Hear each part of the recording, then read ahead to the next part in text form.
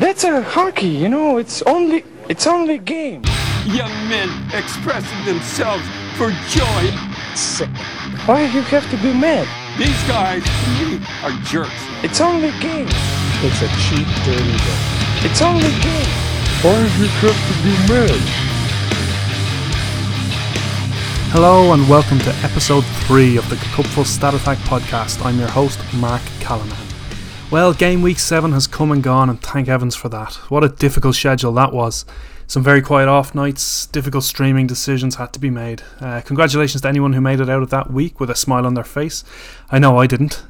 On this week's show, we'll be chatting to one of the season's top Cupful performers and hearing what he had to say about his approach to fantasy hockey, his love for the sport of hockey, and his Cupful tips and tricks.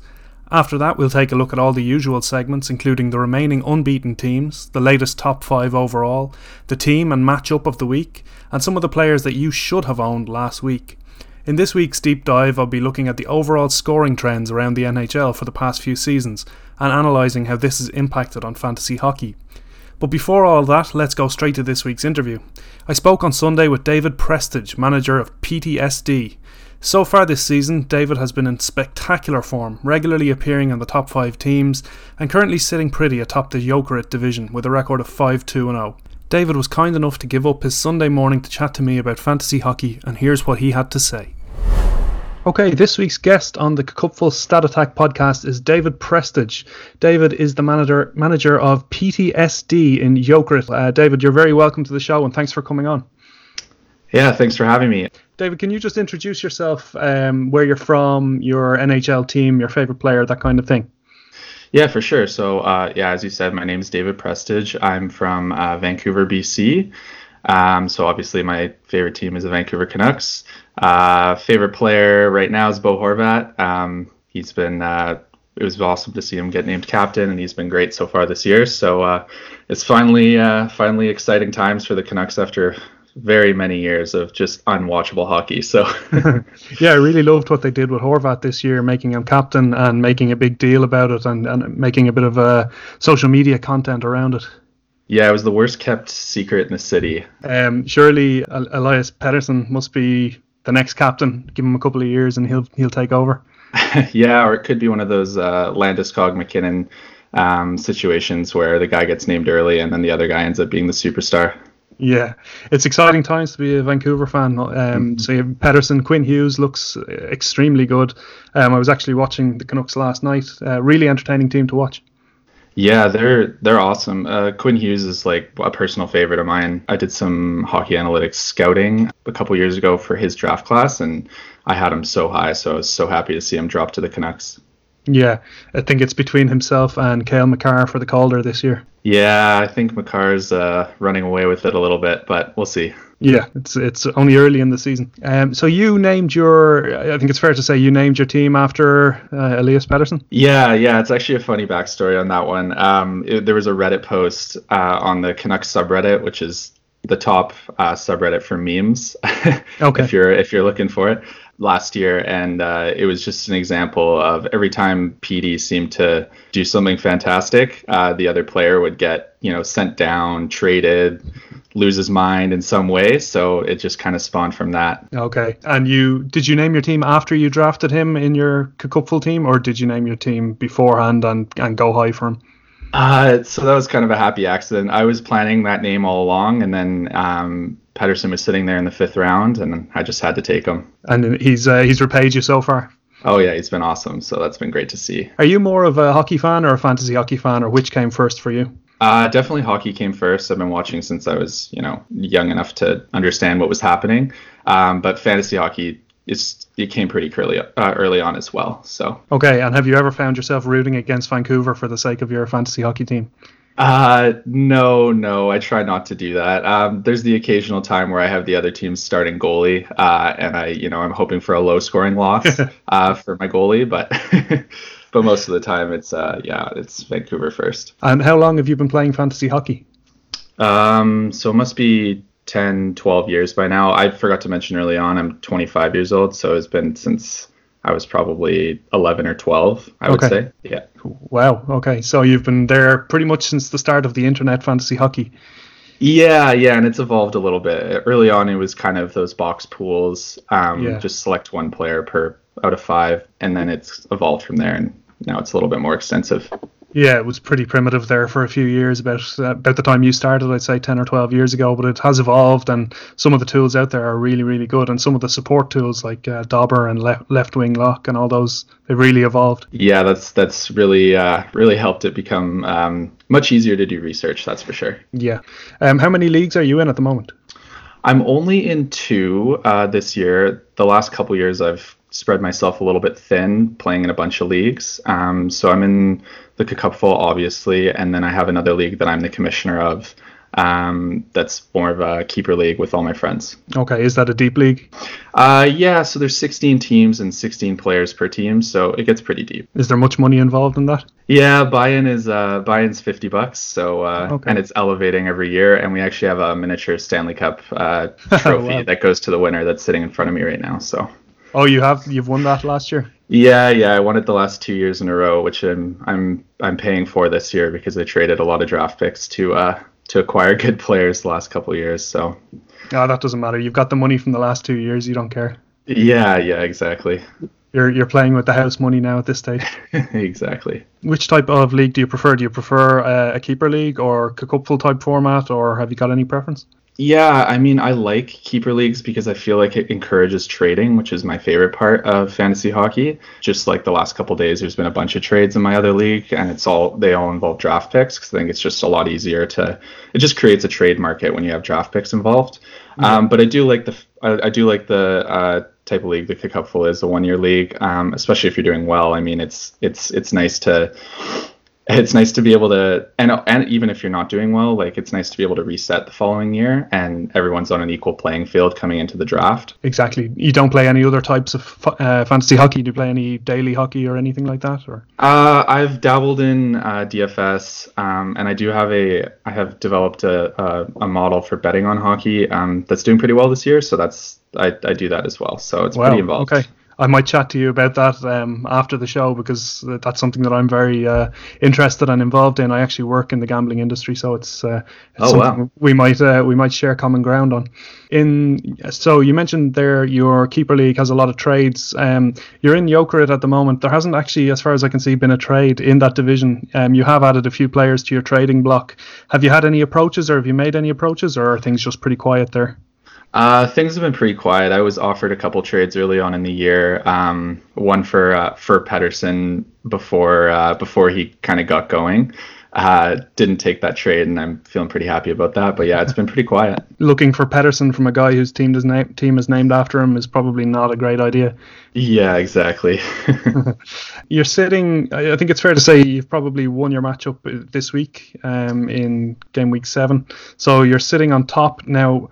Having a look at the standings here, after week 6, there are 7 teams tied at the top on 4-2-0. I think it's quite fair to say, with your points total, you've been a little bit unlucky. Yeah, definitely. I feel like the 2 losses I had, I was looking at my team and looking at, who else I could have played that week and beaten, and sitting there a little frustrated. But, hopefully it comes around at the end. But it is pretty crazy to see, there's 4-2 is the best record in our division, and there's, as you said, 7 or 8 of us that all have that same record. So it's been pretty crazy. Yeah, even I think after this week, looking at the projections for Sunday night, it looks like there'll probably still be at least 5 teams tied at the top. So that'll be an interesting one to keep an eye on over the rest of the season. Yeah, it's a tight battle. Yeah, exactly. You have a nice cushion on points, so you've built up quite a lot of points. I think you're on 1,673, which is about 75 higher than the next team. You've made only 15 moves, which is probably somewhere below average. Is that just that you felt you didn't need to improve your team, or are you not really a big streamer, or how do you feel about that? Yeah, I find my streaming strategy kind of changes depending where I am in the standings. I've been doing pretty well, so I haven't really felt the need to change things up too much. Usually if I'm, struggling, then that's when I become a heavy streamer. But typically I'm looking for maybe 1 or 2 guys each week to just fill out those games played. Yeah, I think you're averaging just over two guys a week. So yeah, you've also only spent $7 of your budget, so that might suit you, or that might work to your advantage later on in the season when the playoffs start approaching. Yeah, I noticed last year playing in the Cupful that was able to make a lot of my moves for $0. So I've just kind of employed that strategy this year, except when I'm making a move on like a Sunday night or Monday when I know people are looking for streaming options. So do you put much prep into your draft is my next question. What's your draft strategy? Do you do many mock drafts, that kind of thing? Yeah, so the draft is where I put all my time into. It's pretty much an entire summer process of listening to as many podcasts as I can, doing as much research as I can, doing my own projections, but also looking at one that I use is Dom. I don't even want to attempt his last name at The Athletic. Dom L. Yeah, Dom L. Yeah, so his projections I use, but I like his spreadsheet, and I've bought it the last couple years, but I've definitely like modified it and put my own twist on it. But that's typically, I'll do all my research up to the point where he releases that, and then I'll get that, see what my research says against that, and kind of go with the common ground there. Yeah, so it's fair to say then you're a big believer in value over replacement, is that right? Yeah, huge believer in that, and huge believer in drafting wingers over centers and defensemen as well. So definitely there's a lot more value there. Yeah, so I'm having a look at your draft results here. You picked 11th in the first round and you got Draisaitl. You can't have any regrets there. No, that was really nice to see him drop there. I think I had him like 5 or 6, so getting him at 11 I was pretty happy with. Yeah, he's one of the first players to drop with dual eligibility, so centre and left wing, which is a huge benefit when it comes to your managing your schedule week in, week out. Yeah, that's a big thing I look for, so that was good to see. Not to be too negative, but have you any regrets on drafting Vasilevsky in 18th? I knew you were going to bring that up. Yeah, I do. Definitely one thing that I know and I try and follow as much as possible is like drafting the top goalies. Goaltending is voodoo, as they say, so it's such a hard position to figure out what's going to happen there. So yeah, I have some major regrets drafting Vasilevsky that early. Yeah, but I mean, you made up for it in the next few rounds. John Carlson at 39 is a great pick. He's on pace so far for a 100-point season, so no regrets there. None at all, no. And I definitely felt pretty good that I got the top goalie, and then who I had as the top defenseman, plus Draisaitl in the first 3 rounds. So it looked pretty good, and it's still looking pretty good, although I definitely could have done better on that second round pick. Okay, so you had valued Carlson over, say, Burns or Erik Karlsson? Yeah, just the way things were looking. Just knew the Washington's power play was going to be really good, and he looked primed to put up a bunch of points, so I was pretty happy to get him there. For other Ds, then, you kind of left in the draft, you left them until later rounds. So you went round 10, Jeff Petrie, and then 14 and 15 with Slavin and Matheson. Was that a conscious decision? Yeah, I think so. Funny story about my draft was that I did all the prep work and then found out the time, and I happened to be I'm a hockey coach as well, so I happened to be with my team at a junior hockey game when the draft was taking place. So I kind of I put my list together early, and it just like when I got to each round, I was looking for defensemen. I just wasn't liking what I was seeing, and especially when you're trying to draft for value, I didn't want to take a guy too early. So yeah. One final question on your draft and your draft strategy. Do you consider off-day schedules when you're drafting, or is that something that you kind of leave to chance? Yeah, I typically do. I don't put, a ton of weight on it, but it's definitely something that I pay attention to, and definitely looking at who's going to be playing more in the playoffs is important to me. Yeah. I can't remember exactly who those are this coming year, but I definitely know I took that into account a little bit when I was doing some drafting. Yeah, so picking players from the teams who have strong schedules in the last few weeks of the season. Yeah, exactly. I'm pretty sure, I can't remember, it's either Carolina or Calgary, I think, that have like 3 straight weeks of 4 games a week. Maybe it's Florida. I can't remember which team it is, but there's a team that you're getting 12 games out of your guys in the playoffs, which is pretty huge. Yeah. That's nearly something that you need to print out on your printer and post it on your wall just to keep it in the back of your head the whole way through the season. Yeah, that's for sure. Your current roster, then, you haven't made too many changes. As I said, you haven't made too many moves. Picked up Nate Schmidt. You've dropped a couple of guys. You picked up Chara for the week ahead because Boston have a good schedule. You're happy enough with where you are at the moment? Yeah, I'm happy with my roster.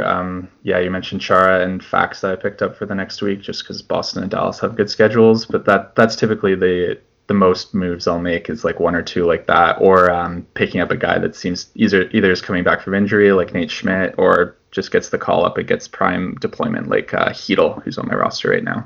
Yeah, he's on fire lately. You haven't had anybody put on IR for too long this season, is that fair? Yeah, I've been really lucky with injuries. I don't think I've had a single one yet. So. Wow. I think I filled up my IR on all 3 of my leagues this season in the last week. I've got 4, 3, and 3 in my 3 leagues. It's crazy. Zibanejad keeps going from day to day to out to day to day to out. It's my phone notifications are just so frustrating at this stage. It's definitely a good stroke of luck that you haven't had anybody on the IR. Yeah, I've been really lucky. Actually, in my other league, I'm really trying to push to trade for Zibanejad right now because I know the owner is really frustrated with the bouncing back and forth on the IR. Yeah, definitely. It's just the uncertainty around what his injury might be. And I know I spoke about Zibanejad last week. I don't want to keep going on about him, but he started the season so well, and it was so tough to lose him when he was in such great form. Yeah, and just great deployment playing with Panarin too, and on that top power play. So.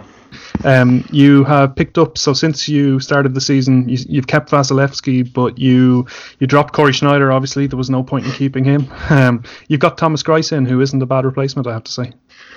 Yeah, I was really surprised to see him on waivers. I'm guessing he got dropped because he's just not getting that many games, but the games he is playing, he's doing super well in, and I can't really ask for more than that. So he's actually produced more points than Vasilevsky so far. So yeah, I think it's definitely a 50-50 split with the Islanders at the moment. He's played every second game for the last month, maybe. Yeah, it's a bit of a strange. I mean, you can't fault them; they're winning, but it's a bit of a strange, or maybe just something we're not really used to seeing. Goalies just going one in, one out, one in, one out like that, even if they have a good start. Yeah, well, it's good for the Islanders, like you said. It's working well for them, and they're doing extremely well this season. Yeah, it's Islanders fans they're pretty vocal online about how good their team is, so hoping for them it keeps up. So we'll see how it goes. Yeah. The next question then is something I've asked Ryan and Tom in the last couple of weeks. Do you have a favorite fantasy hockey player? It can be a cult hero. It doesn't have to be somebody who got you the highest points total in 3 seasons in a row. Just anybody who you think maybe sticks out in your memory as being somebody valuable to you. Yeah, so I have 2 actually. Barkov and Panarin, both in the last 2 years in my other league where I won, were guys that I traded for right at the trade deadline, and then they went and put up like 30 points in the last 20 games or something and led me to victory. So they're both just personal favorites of mine. Yeah, that's the second time that Barkov has come up as the answer to that question, so I might start ranking that, and he's definitely in the lead so far. I find that he just has great ends to seasons, so he's never a bad trade deadline acquisition, that's for sure. Have you any advice that you would give to a new competitor in fantasy hockey, or specifically the Cupful? So if anybody's in their first season in the Cupful and maybe struggling, would you give them any tips or hints? Yeah, definitely one thing that I think people do sometimes is just dropping players too early. Definitely, like, sometimes you'll see, the media or whoever talking about how this player's struggling and how they're not doing very well. But I just would preach patience sometimes, because there are definitely players that, they have a player that has a tough first 2 weeks, and then they drop him, and then he ends up having a season as or better than expected in the end anyway. So patience with your guys, and definitely taking a longer term view of it. Like a thing I like to do is kind of check out what their per 82 stats would be, just to see if you're overreacting, because sometimes seeing them have two weeks of 1 or 2 points and that's it can make you think that this player's just doesn't have it this year. So it's definitely good to take a longer view. Yeah, one person that springs to mind based on your answer there, actually, I've seen a few questions on the Facebook, the Keeping Karlsson groups, and maybe 1 or 2 on Twitter as well. People asking about Braden Point, should he be dropped, or is he going to heat up? And I think people need to consider as well that they've had a really slow start to the season schedule-wise. They're a few games behind everybody else, so you can't expect them to be up in the scoring around the same as say a similar player, because he hasn't played the same number of games. So that's always something to keep in consideration as well. Yeah, Braden Point's a good example, actually. I mean, he's still getting top line deployment, and they had a break to go overseas and play a couple games and then come back, so that can't be easy to continue production through. So I would definitely preach patience for him. Yeah, there was that couple of weeks where Tampa and Buffalo both had two weeks in a row with 2 games, based on the fact that they were coming over to Sweden, I think it was. Yeah, exactly. And the final question then, David, is just if you have any players who you feel have been under the radar this season, not necessarily players who are in your lineup at the moment, but just maybe somebody you've noticed who you think is maybe undervalued at this stage of the season. Yeah, I'll pick, just because I have familiarity with my lineup the most, I'll pick a couple guys from my lineup that have been really good so far, that not too many people are talking about, I don't think. Definitely Evgeny Dadonov has 20 points and 10 of them goals, which has been really helpful, especially in kick-off full scoring formats. And Bergeron, he is always a fantastic fantasy producer, but doesn't get talked about very much. He's just a beast with shots, and then he's got 24 points as well. So those are a couple guys where I think that people are not talking too much about, but they've been really, really productive. So that's been helpful. Yeah, the top line in Boston is always one where you want to own everybody. Pasternak and Marchand as well, just out of this world. Yeah, they've been great this year. That's best line in hockey by a mile. Yeah. Okay, David, thanks very much for your time, and thanks for getting up early on a Sunday morning to chat to me. No problem. Thank you very much for having me, and good luck to everybody that's listening for their week next week. Yeah, and best of luck to you for the rest of the season. Thanks again. Thank you. Yeah, thanks again to David Prestage for coming on and giving up his time at 9:30 on a Sunday morning to chat to me about fantasy hockey. He was a really interesting guy, and I spoke to him a little bit after the interview as well about his NHL betting model. David is clearly very interested in the analytics side of hockey. It's great to chat to him, and I think if you're up against him in the Jokerit division, best of luck with that. Now, it may or may not interest you to know that the average NHL game this season has 4 shots more than the average NHL game 4 seasons ago in 2015-2016. It may or may not interest you to know that shooting percentages are up 0.6% in the same time. What may interest you in fantasy terms is that there are 0.7 more goals being scored each game in the NHL this season compared to 4 years ago. So what exactly does that mean to fantasy hockey and fantasy hockey owners? Well, for this week's deep dive, I took a look at the implications of increased scoring on fantasy hockey.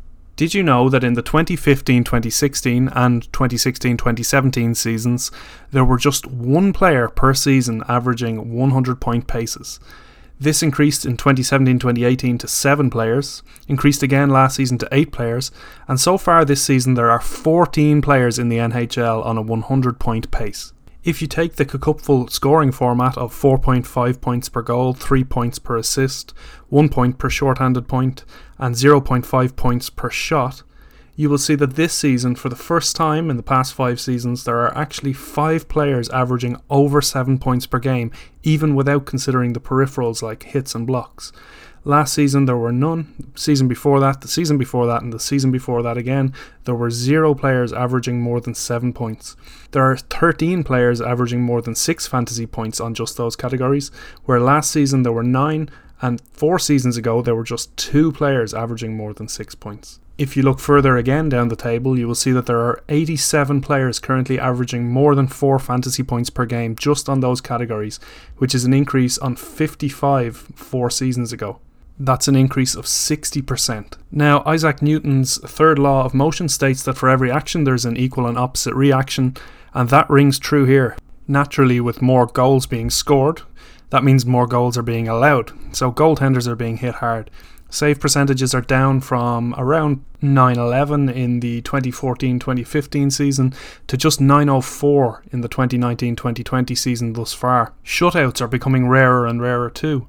In the early part of this decade, there was a shutout roughly once every 14 goaltender appearances. That has increased this season to a record high of 23.48 games per shutout. These changes over the past few years have made it more and more difficult to compare seasons like for like. The past 3 seasons, whilst being relatively steady, are not comparable with the 2016-2017 seasons and before. As I mentioned earlier, a 100-point pace is not as rare as it used to be, and a goaltender with a 904 save percentage is now around average where they would have been below average before. These are things that are worth bearing in mind when you're valuing a player, particularly in a trade or preparing for your draft next season. Now, speaking of high scoring, it's time to look at the top 5 overall teams sorted by points in the Cupful. And remarkably, the top 5 last week remains the top 5 this week with just one change of position. So at number 5, it's Joe's team from Sweden. At number 4, it's PTSD and David Prestige, who we spoke to earlier. He is down one position from 3rd to 4th. Position 3 is Puck Business from Ludwig, who are up one position from 4th to 3rd. And then the top 2 are the same as last week. In 2nd, it's Horvat Here's a Who from Simon. And remaining at number 1 for the 6th week in a row is Tom Crowhurst and Epic Mealtime of Binghamton with a perfect 7-0-0 record and a 100 point gap from 2nd place. So well done again to Tom. And I want to also call out Niner Niederreiter as the team of the week for game week 7. Incredibly, despite being ranked the 14th best team overall by points in the Cupful, out of 252 teams, they are 10th in their division standings with a win record of just 0.429%. Their expected win record is up over 800%, so they are actually the second unluckiest team in the Cupful so far this season. But a really strong week saw them get back to winning ways, and I'm sure you can expect more of the same from that team going forward. Just then, to give an update on the remaining unbeaten teams across the Cupful, there are 7 teams remaining with a perfect 7-0-0 record. As I mentioned earlier, Tom Crowhurst and Epic Mealtime in Binghamton, T Pleasure's team in Frölunda, Dude Where's Makar in Södertälje, the Sundeer Sharks in William, Walk with Elias in Jacob F, Aussie Magic in Melker, and the Orca Boys in Linus. At the opposite end of the standings then, there are 7 teams also with a record of 0-0-7. Again, I'm not really at a point where I want to start calling out those teams, but if you don't want your name called out on the Cupful Stat Attack for negative reasons, maybe it's time you started looking to get yourself in the W column there. The matchup of the week came in San Jose, where McWater into Wine beat the Sudbury Slashers by the bare minimum 0.05 points. It's not actually possible to win a matchup by a smaller margin. We still haven't had a tie this season, but this is the closest we've got.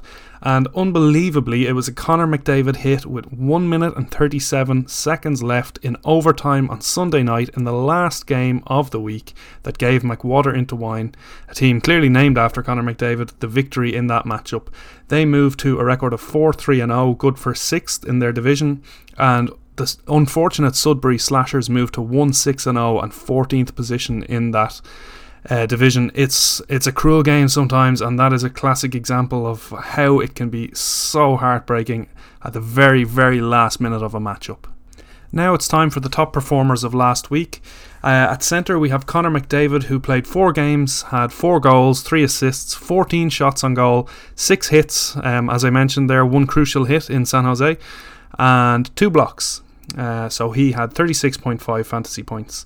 At right wing, maybe a slightly surprising name to some, Teuvo Teravainen.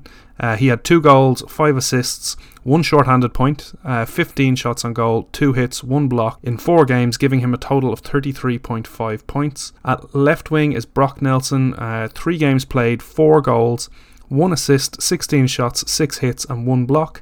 The 2 defensemen are Aaron Ekblad. With 4 games played, he had 3 goals, 2 assists, 10 shots, 2 hits and 6 blocks. And then Dougie Hamilton, a man who's been performing so well this season. In 4 games this week, he had 1 goal, 2 assists, 17 shots on goal, 4 hits and 10 blocks. And the goaltender of the week is from St. Louis. It's Jordan Binnington. He played 3 games, 2 wins, only 4 goals against in those 3 games, 96 saves and 1 shutout. And an honourable mention there to Antti Ranta, who pushed him very close with 27.9 fantasy points, just 3 behind, and did so in only 2 games as he shares the net with Darcy Kemper in Arizona. Now, to finish out this week's show, I'm going to change things up a little bit. Up until now, I had been pointing out players who were performing well but owned in 50% or fewer of the Cupful divisions. This week, I'm going to take a look at the players whose ownerships have changed the most over the past 7 days. So, starting with the players who have surged in the last 7 days, at centre and left wing of the New York Islanders, we have Anthony Beauvillier, who has grown from just 11% last week to 94% owned yesterday. That's an increase of 83%. Another player who has increased on the same team by the same percentage is Derek Brassard, who has gone from 17% owned to 100% owned in all Cupful divisions as of yesterday. Just behind them we have Brett Connolly of Florida, left and right wing. He's gone from 6% owned, so owned in just one Cupful division, to 83% owned, so owned in all but 3 of the Cupful divisions. That's 15 out of 18 divisions. Some honourable mentions then for Joel Edmondson of Carolina, Martin Nichas, also of Carolina, Brandon Tanev of Pittsburgh, Nick Suzuki of Montreal, perhaps owing to their great schedule this week, and Blake Coleman of the New Jersey Devils. So all of those players have increased their ownership by at least 50% in the Cupful in the last 7 days. At the opposite end of the scale then, there have been 4 players who have been dropped in half or more of the Cupful divisions in the last 7 days.